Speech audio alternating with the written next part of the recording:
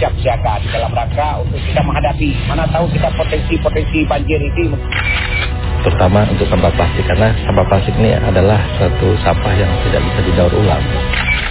Dan serahkan ke UNHCR supaya penanganan pengungsi Rohingya itu bisa diurus secara profesional. Memang sepenuhnya adalah UNHCR.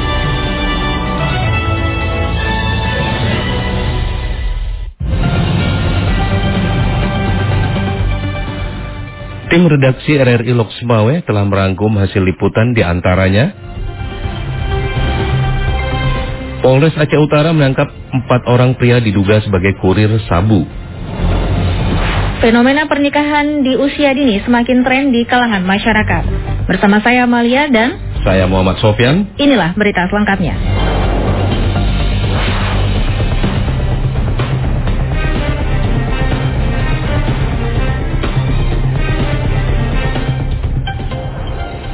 Baik pendengar, kita mulai berita yang pertama.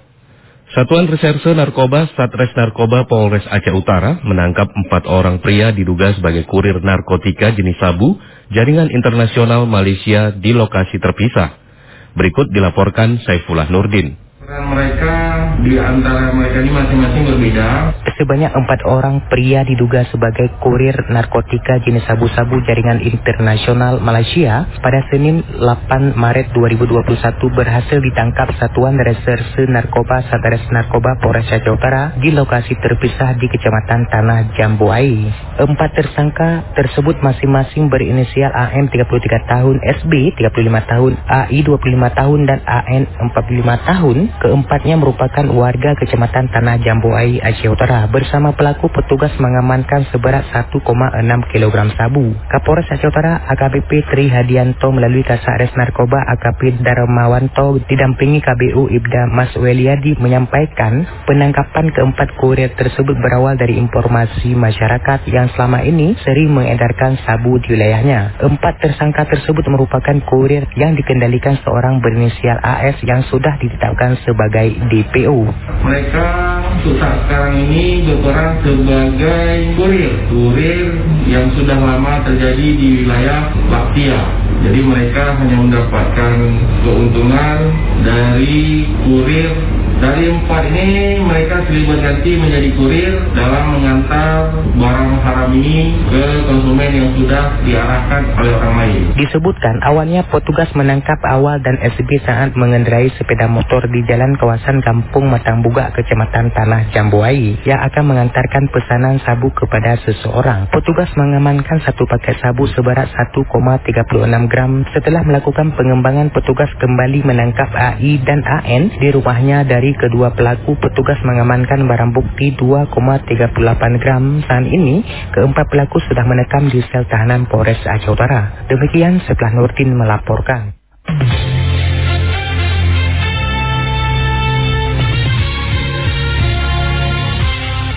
Pendengar, untuk mewujudkan sebuah rumah tangga yang sakinah mawaddah warahmah dibutuhkan kematangan pasangannya sebelum menuju pelaminan. Berikut Nasrullah melaporkan. Maraknya angka perceraian selama ini tidak terlepas karena belum siapnya atau belum matangnya pasangan tersebut menuju ke pelaminan, baik itu dalam hal kesiapan rohani maupun jasmani. Salah seorang tokoh agama di Kota Lok Sumawe, Tengku Ikhwan Syah, mengatakan meskipun dalam agama tidak ada pembatasan umur dalam menikah, namun untuk mewujudkan sebuah rumah tangga yang sakinah mawaddah warahmah, maka dibutuhkan kesiapan yang matang dari pasangan yang akan menuju ke pelaminan, seperti halnya kematangan dalam rohani atau ilmu agama, kesiapan jasmani, dan kematangan dalam ekonomi. Kita berharap kepada masyarakat kalau memang kesiapannya sudah matang dari segi kedewasaan, kematangan spiritualnya, kan, emosionalnya, keuangannya, saya pikir sudah saatnya. Tapi kalau memang belum mampu, kematangannya masih belum mencapai apa yang diharapkan, saya pikir bisa ditunda dulu. Lebih lanjut dikatakan, apalagi selama ini kasus perceraian yang terjadi sangat tinggi, baik itu yang terjadi pada rumah tangga yang baru maupun yang sudah lama. Ini menandakan bahwa kesiapan pasangan dalam rumah tangga terkadang masih belum siap, karena sedikit saja ada cobaan berujung pada perceraian. Hal ini membuktikan bahwa kesiapan masyarakat dalam rumah tangga belum benar-benar siap. Padahal pasangan yang akan menuju ke pelaminan biasanya mengikuti bimbingan pernikahan di kantor KUA. Maka seorang anak, apakah kalau begitu baru, makanya dilakukan pembinaan di kantor urusan agama. Sebelum dia melakukan akad nikah, itu dipanggil oleh KUA-nya untuk diberikan bimbingan, kesiapan. Cuma persoalannya hari ini bukan itu. Saya banyak melihat terjadi cekcok dalam rumah tangga itu akibat keuangan, ekonomi. Untuk itu dalam mewujudkan rumah tangga yang harmonis, dibutuhkan persiapan, baik itu persiapan jasmani maupun rohani. Karena perceraian yang terjadi bukan hanya terjadi pada rumah tangga yang baru, namun juga kerap terjadi pada rumah tangga yang sudah lama. Demikian, Nasrullah melaporkan. Pihak Mahkamah Syariah Lok Sumawe belakangan ini menemukan sejumlah masalah pernikahan usia muda atau pernikahan dini yang terjadi di tengah masyarakat. Dalam tahun ini pihaknya menyidangkan sebanyak 10 perkara dispensasi pasangan menikah usia muda. Kasusnya sedang ditangani oleh Hakim Tunggal Mahkamah Syariah. Demikian dijelaskan Ketua Mahkamah Syariah Lok Sumawe, Azmir, menjawab RRI tentang dilema pernikahan dini. Azmir menjelaskan, 10 perkara pernikahan dini itu rata-rata menikah di usia 17 sampai 18 tahun. Sehingga peraturan baru saat ini, pasangan menikah usianya harus minimal 19 tahun. Di lingkungan Mahkamah Syariah itu ada memang pernikahan usia muda, yaitu mereka rata-rata berusia antara 17-18 tahun. Sedangkan aturan baru sekarang pernikahan itu harus 19 tahun. Makanya di Mahkamah Syariah sekarang ini bukan banyak, sudah mulai ada pada orang tua minta izin diskresi nikah karena mereka masih usia di bawah 19 tahun. Akan tetapi dibandingkan dengan Kabupaten Aceh Tengah, usia pasangan menikah pada usia dini di Kota Lok Sumawe masih jauh lebih rendah. Azmir juga menambahkan, maksud negara mengeluarkan peraturan usia diperbolehkan menikah pada usia 19 tahun, mengingat usia di bawah itu emosinya belum cukup stabil membina rumah tangga. Selain itu juga bisa berdampak buruk bagi kesehatan reproduksi wanita, sehingga negara membatasi usia pernikahan. Pendengar, berikut kita ikuti wawancara singkat yang dipandu Muhammad Sofyan bersama salah seorang akademisi kesehatan di Kota Lok Sumawe menanggapi tren tingginya angka pernikahan dini di akhir tahun 2020. Baik pendengar, saat ini saya sudah tergabung bersama salah satu akademisi kesehatan di Kota Lok Sumawe, ada Ibu Rayana. Assalamualaikum, selamat pagi Bu Rayana. Ya, waalaikumsalam warahmatullahi wabarakatuh. Selamat pagi semuanya. Bu Rayana, terkait dengan grafik pernikahan dini ya di sejumlah daerah ataupun mungkin di Kota Lok Sumawe sendiri. Nah, ini bagaimana Bu Rayana melihat terkait dengan grafik tersebut, Bu? Iya, dari data yang disampaikan teman-teman ke saya berkaitan dengan hari ini karena saya ada diminta di Pro 1 tentang IWD. Jadi saya kemarin respon sama teman-teman kira-kira apa yang perlu saya sampaikan. Ternyata mereka memberikan data di mana salah satu permasalahan sekarang adalah tingginya usia pernikahan pada usia dini. Di usia, kalau dari datanya saya lihat sih ada yang SMP, ada yang SMA gitu. Nah, jadi terjadi lonjakan yang luar biasa dari angka dari 2018 sekitar 200-an, kemudian 2019 sekitar 300-an lebih, tapi di akhir 2020 kita dapat datanya sampai 600 orang. Nah, ini merupakan hal yang mengerikan secara reproduksi udah pasti, karena yang namanya reproduksi bagi perempuan kan yang menikah itu kan paling bagus itu di usia 18 gitu untuk perempuannya. Dari segi reproduksinya. Nah, bagaimana dengan anak di usia 12, 14 tahun sudah menikah? Kira-kira apa yang mereka pahami tentang sebuah pernikahan? Nah, dari alasan mereka menikah memang ada terdapat karena dampak dari pandemi. Jadi menjadi hal yang lucu kalau misalnya COVID-19 menjadi alasan mereka menikah dengan alasan menghindari perzinahan karena tidak adanya kegiatan di sekolah. Kemudian karena tidak justru harusnya kan begitu mereka tidak ada kegiatan di sekolah, orang tua kan menjadi penjaga paling utama karena anak-anak kan nggak bisa berkegiatan di rumah. Tapi ini kenapa menjadi satu alasan bahwa ternyata kondisi pandemi ini menjadi alasan untuk menghindari perzinahan, anaknya dinikahkan. Nah, ada beberapa tempat yang saya perhatikan itu sehingga usia 14-16 tahun menikah. Pada saat usia muda yang perempuan-perempuan sudah mulai dengan ada predikat yang tidak enak sejanda seperti itu. Nah, perempuan-perempuan ini mau kemana setelah itu? Setelah mereka menjadi janda, secara ekonomi mereka termarginalkan, tidak ada kegiatan apa-apa, siapa yang membiayai mereka? Jadi ini menjadi perhatian kita bersama, kira-kira apa yang nextnya ke depan yang harus kita lakukan untuk mengatasi ini. Jangan hanya kita mengeluarkan angka, tapi kira-kira gerakan di lapangan untuk memberikan edukasi kepada masyarakat. Jangan sampai angka ini di 2022 karena alasan pandemi meningkat menjadi 1.200 nantinya gitu. Nah, ini tentunya tidak terlepas dari peran serta dari orang tua ini ketika misalkan hubungan itu terjadi seperti itu, Bu. Di sini orang semua sekarang ini kan dengan kondisi pandemi, rata-rata kalau ada permasalahan menyalahkannya ke pandemi. Kenapa tidak pada saat kita nggak berkegiatan bebas sekarang ya, kita semuanya di rumah gitu. Apa yang dilakukan orang tua dan anak untuk menjaga kualitas dari hubungan orang tua dan anak gitu. Sebenarnya kalau misalnya orang tuanya paham dengan kondisi seperti ini nggak akan terjadi. Tapi yang paling menyedihkan dari data yang saya dapatkan itu rata-rata yang menikah itu usia SMP dan SMA, dan pendidikan orang tuanya itu rata-rata adalah menengah ke bawah SD. Kemudian secara sosial ekonomi juga ekonomi menengah ke bawah. Jadi ada data-datanya ini ekonomi lemah, keluarga tidak harmonis, putus sekolah, ada yang ingin mandiri, program bebas, menghindari zina. Jadi ini beberapa hal yang menjadi alasan terjadinya pernikahan di usia dini. Karena ini memang survei, memang langsung jumpa sama respondennya sendiri. Nah kalau misalnya kita lihat ini kan general ya, kemarin tuh datanya general yang dikasihkan ke saya, data pernikahannya. Untuk penyebab dan segala macam sama semuanya. Sama. Tidak ada perbedaan. Tidak melihat antara di pedalaman ataupun di pinggiran perkotaan. Justru kalau kita lihat memang kalau kita lihat mungkin ini keterpaparan mereka terhadap informasi tentang reproduksi. Itu yang pertama. Kemudian karena faktor ekonomi tadi. Nah kalau kita lihat di daerah pedalaman dengan daerah perkotaan, memang lebih tinggi. Kalau angka pasti saya tidak dapat. Tapi kalau saya ke lapangan, saya mendapatkan angka yang paling banyak itu lebih daerah pedalaman. Mungkin yang terakhir Bu Rayana, peran pemerintah seperti apa ketika melihat kondisi grafik pernikahan dini sudah sedemikiannya seperti itu? Kira-kira fokus apa yang memang harus diinikan oleh pemerintah? Dari Menteri Pemberdayaan Perempuan dan Anak itu ada program 3N. 3N itu menghentikan kekerasan terhadap perempuan dan anak, kemudian mengentaskan kesenjangan secara ekonomi, kemudian menutup perdagangan orang dan anak gitu misalnya gitu, yang saya baca.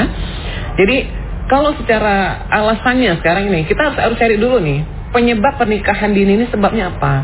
Kalau secara ekonomi, kalau penyebabnya adalah ekonomi, berarti perbaikan ekonomi yang harus dilakukan.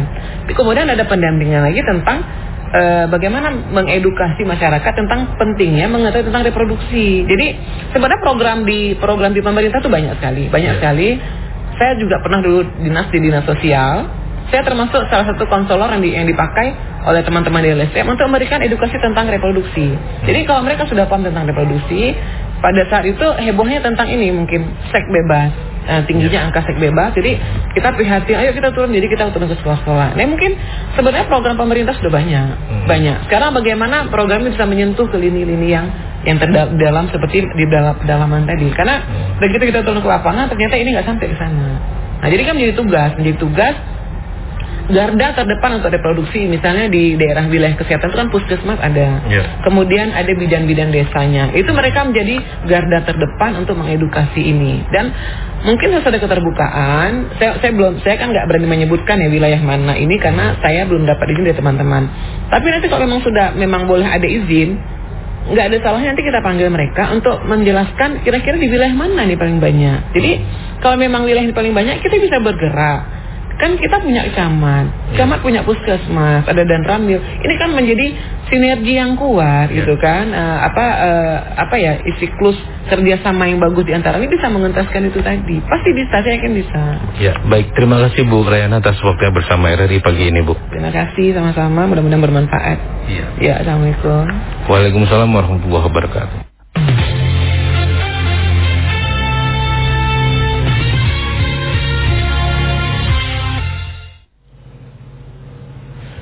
Mobil truk Mitsubishi Colt Diesel yang membawa keranjang ayam kosong terbalik di Aceh Utara setelah menghantam tembok jembatan.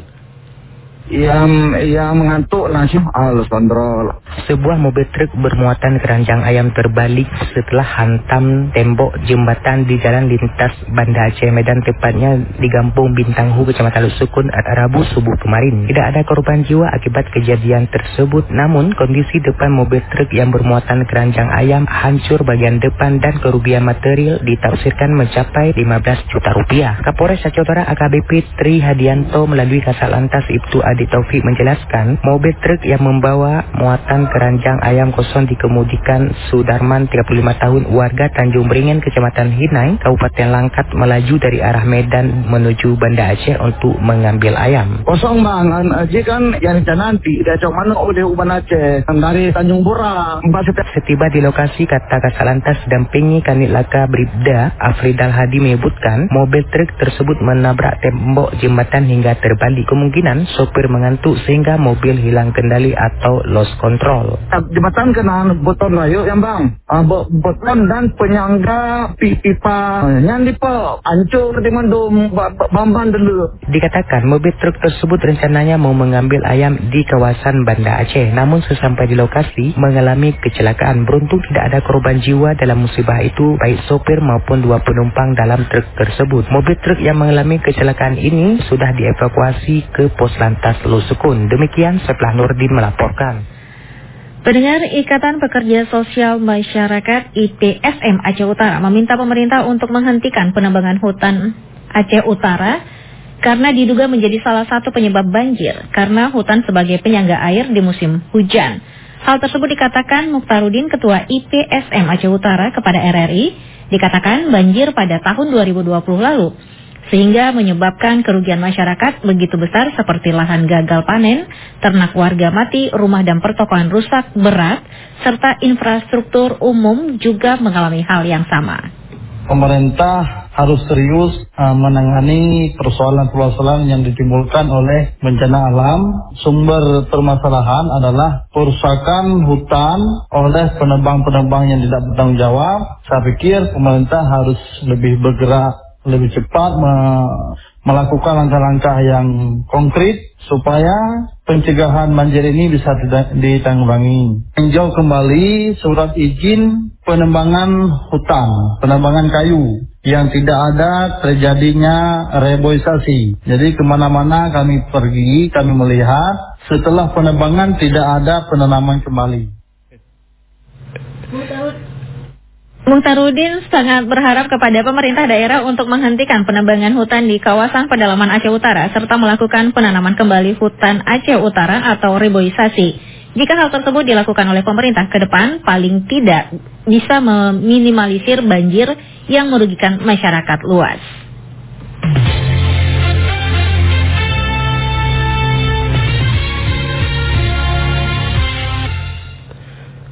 Ribuan personil gabungan ikut apel kesiapsiagaan pencegahan dan penanggulangan Karhutla tahun 2021 di wilayah Aceh Utara di halaman upacara Mapolres tempat.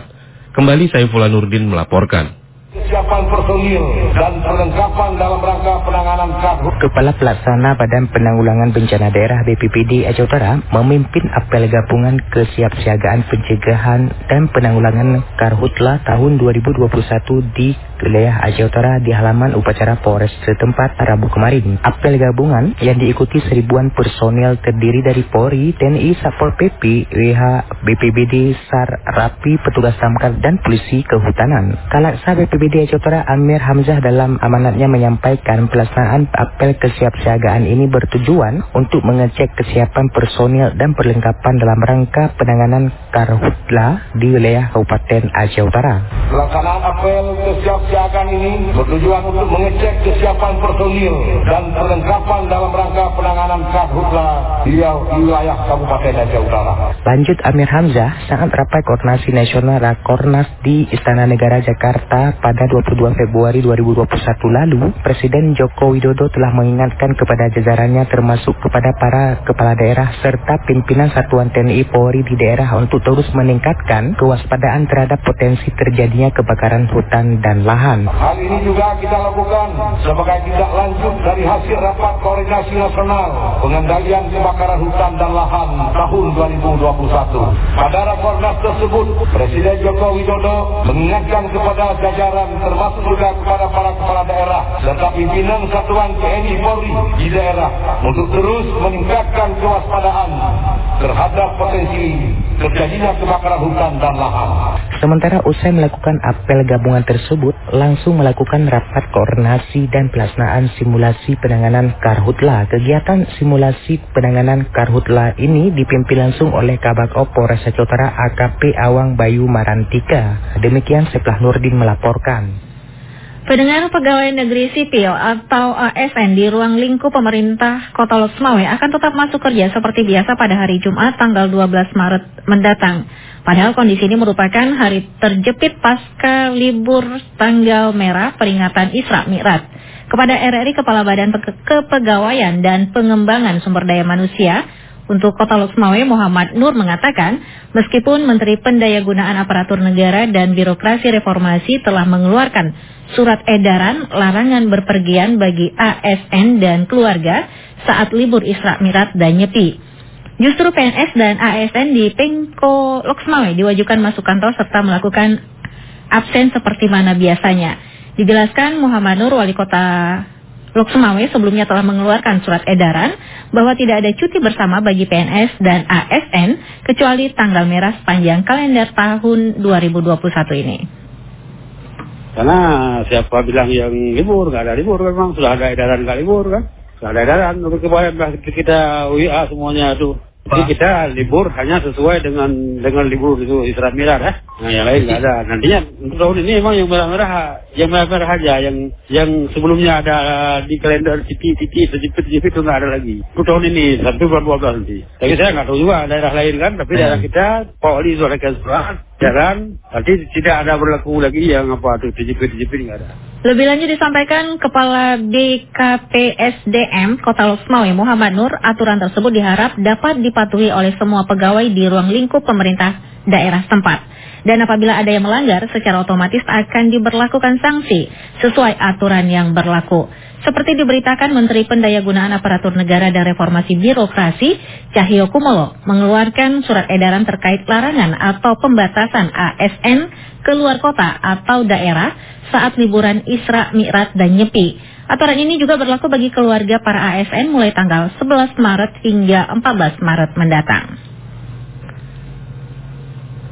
Pemerintah Kabupaten Aceh Utara melalui Dinas Syariat Islam tahun ini tidak menyelenggarakan peringatan Isra Mi'raj seperti tahun sebelumnya. Berikut informasinya disampaikan Albara Maulana. Berhubung kondisi, maka kita tidak mengundang, hanya kita lakukan setelah salat subuh.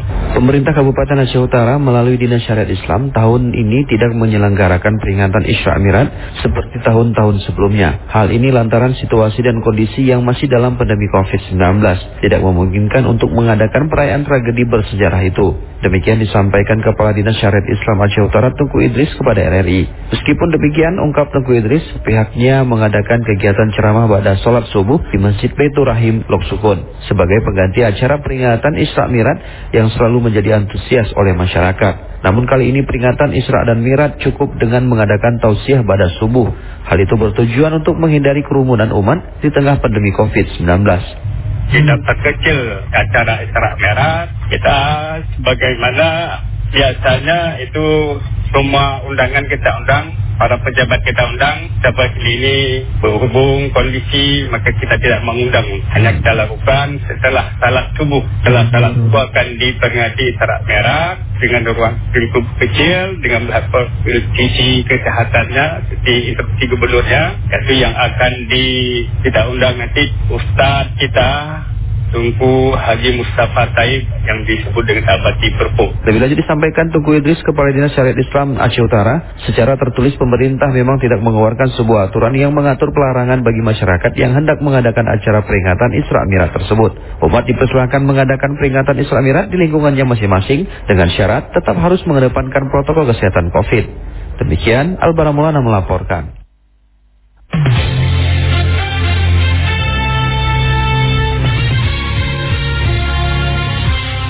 Dengan momentum peringatan Isra Mi'raj, maka umat Islam harus bisa memaknainya dengan melakukan perubahan-perubahan sikap atau perbuatan dari yang tidak baik menjadi perbuatan yang baik. Hal tersebut dikatakan salah seorang tokoh agama di Kota Loksmawe, Tengku Hashim, saat ditanyai RRI tentang memaknai peringatan Isra Mi'raj. Isra Mi'raj yang merupakan perjalanan Nabi Muhammad SAW menjumpai Sang Pencipta dan mendapatkan kado istimewa tentang perintah untuk menunaikan ibadah salat 5 waktu sehari semalam. Maka kebaikan tersebut harus diimplementasikan oleh umat Islam dengan mentaati perintah Allah Subhanahu wa taala tersebut. Karena kenaikan ini tentunya sangat bermanfaat bagi umat, apalagi salat tersebut dapat menghindari kita dari perbuatan mungkar.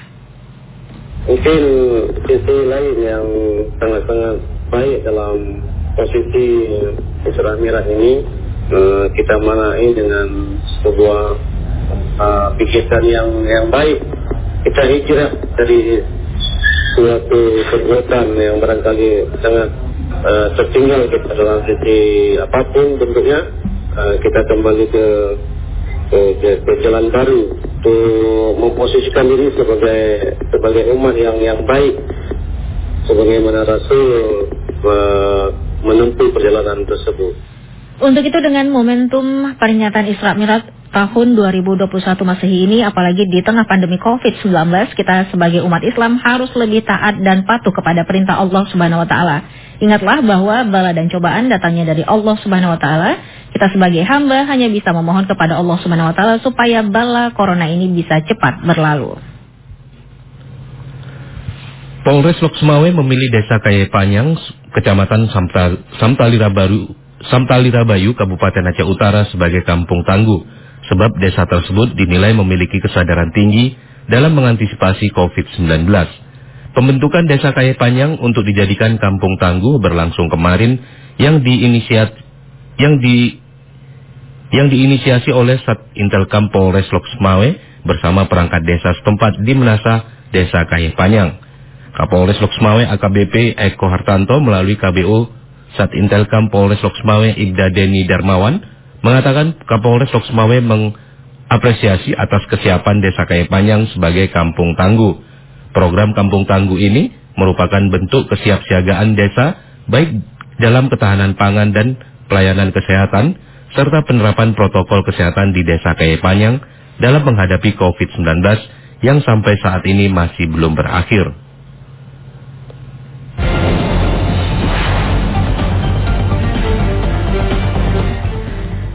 Pendengar, demikian berita pagi edisi hari ini produksi tim redaksi RRI Loksmawe. Saya Amalia.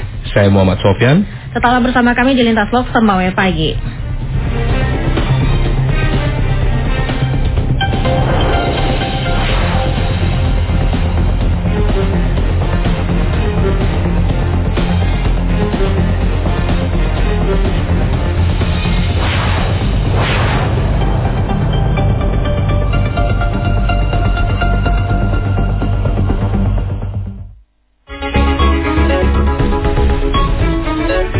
Demikian Fokus Pagi Radio Republik Indonesia Loksmawe.